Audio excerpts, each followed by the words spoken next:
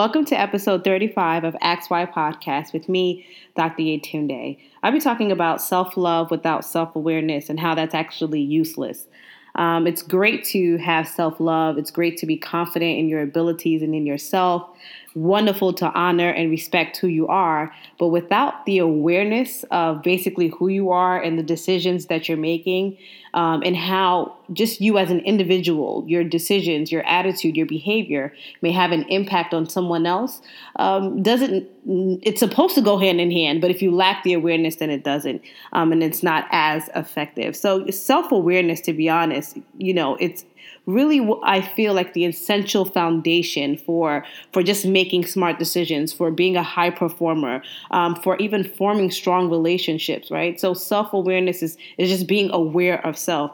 And one of the interesting things is that we are always aware of other people and their behaviors and their actions, right? We can turn on the TV and literally, bemoan the lack of self-awareness that our politicians either display or don't necessarily have, right? Or the lack of self-awareness our bosses or friends don't have, right? But we rarely consider whether we may have actual room to improve, right? And I always say, in my mind, there's no greater hypocrisy than what we call meta-hypocrisy, which is really hypocrisy about one's own hypocrisy, right? Where it's so easy and have the ability to point out the flaws and maybe some of the things that we don't like about other people, but yet we also do the same thing but are unable to point out the same behaviors within ourselves because it's easier to see other people. It's much harder to see ourselves for who we really are, right? So we oftentimes draw contrast by just really exaggerating other people's behaviors or maybe looking at that person and saying how bad that person is or how angry that person, is. But at the end of the day, we forget how many times we've acted the same too. Right? We don't hold ourselves to the same accountability or standards that we hold other people to, right? And having self-awareness gives you the ability to see outside of yourself as if someone else was watching you or looking you and sort of relaying how you act and your behaviors basically to you, right? So self-love is a good thing, but I also think self-awareness is even more important, right?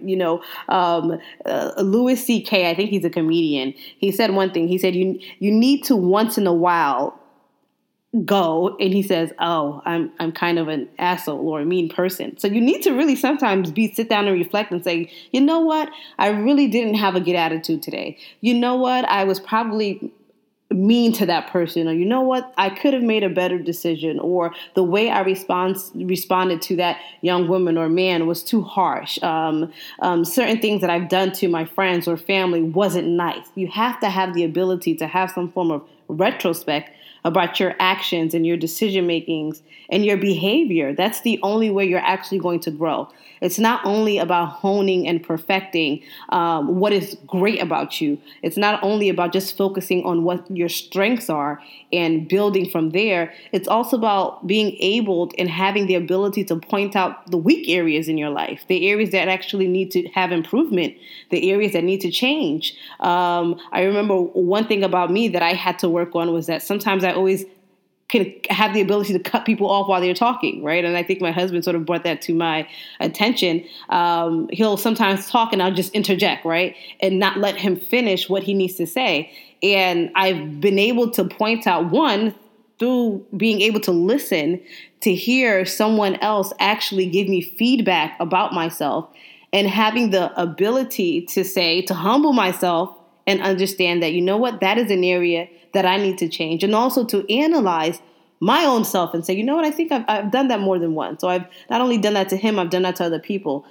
And then have I wonder what the word is, have the confidence and the power and the control to say, you know what, I need to change that, right? And not always take some of the feedback that people give you and say, oh, they don't know what they're talking about. Oh, they don't mean well for me. Sometimes they do, right? So it's really important for you to get trusted feedback. And sometimes we're also in denial of our impact on others, right? We live in a world where we talk about self-improvement a lot. I talk about self-improvement a lot, but it seems that we have missed the point that self-improvement also means improving the weak areas in your life, not only just honing the good and good areas, or the areas that you have lots of, strengths or gifts and abilities in. But it's also really digging deep and saying, what is it that I actually need to change? What is it that is a flaw, or needs to be corrected right then and there, that's inhibiting me or serving as a barrier to my personal success, in a sense. So denial is just really the biggest way we oftentimes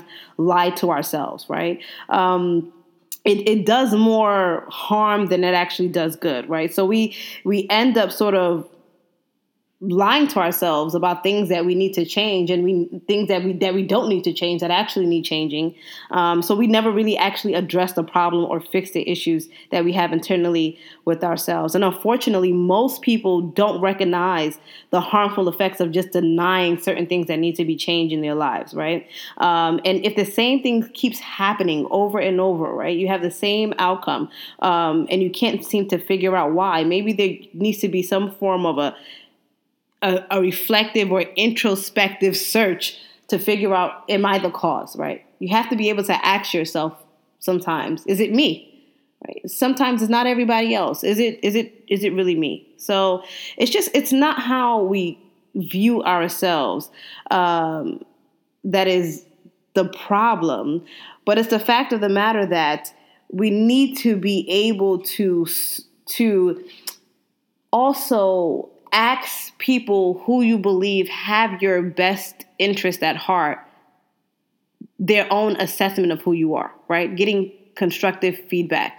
And even if they have something that's not pleasing or not nice, you have to be understanding that, look, we're all humans and we're not perfect. So there are going to be areas in our lives that do need to be changed, that can be worked upon. So it's really, really, really important. And one of the things is that the way others see us is a little bit more objective than the way we see ourselves, right? So it's even more crucial to be able to search outside of yourself. I'm not saying ask every person here and there, no, right? You want to ask someone who has been able to observe your behavior over time, right? Again, who has your best interest at heart, and someone who will give you objective feedback of their interaction or your impact on them, right?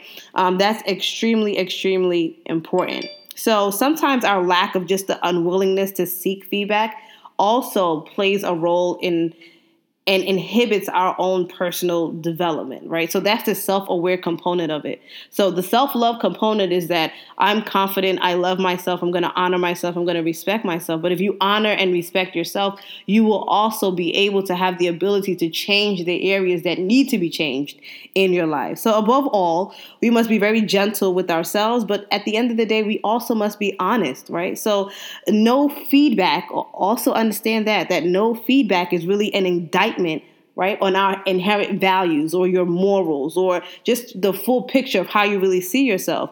But at the end of the day, we all have strengths and we all have weaknesses, and exploring them through just an inward introspection and external feedback, to me, is the key to a successful and self-accepting life, right? So most importantly, self-awareness is the ability to monitor one's own emotions and thoughts moment to moment, right? Taking that period to really understand and monitor your emotion, your thoughts, your behavior patterns, your decision making, your choices that you make. To me, it's the key to better understanding yourself, right? So being at peace with who we are, right, and proactively managing our thoughts, emotions, and behavior is my idea of what real self-awareness is. So self-love without self-awareness is useless. So you can chant self-love quotes and affirmations, but if you are unwilling to change the gray areas in your life, right, the areas that really need change, then what are we really talking about, right? Self-improvement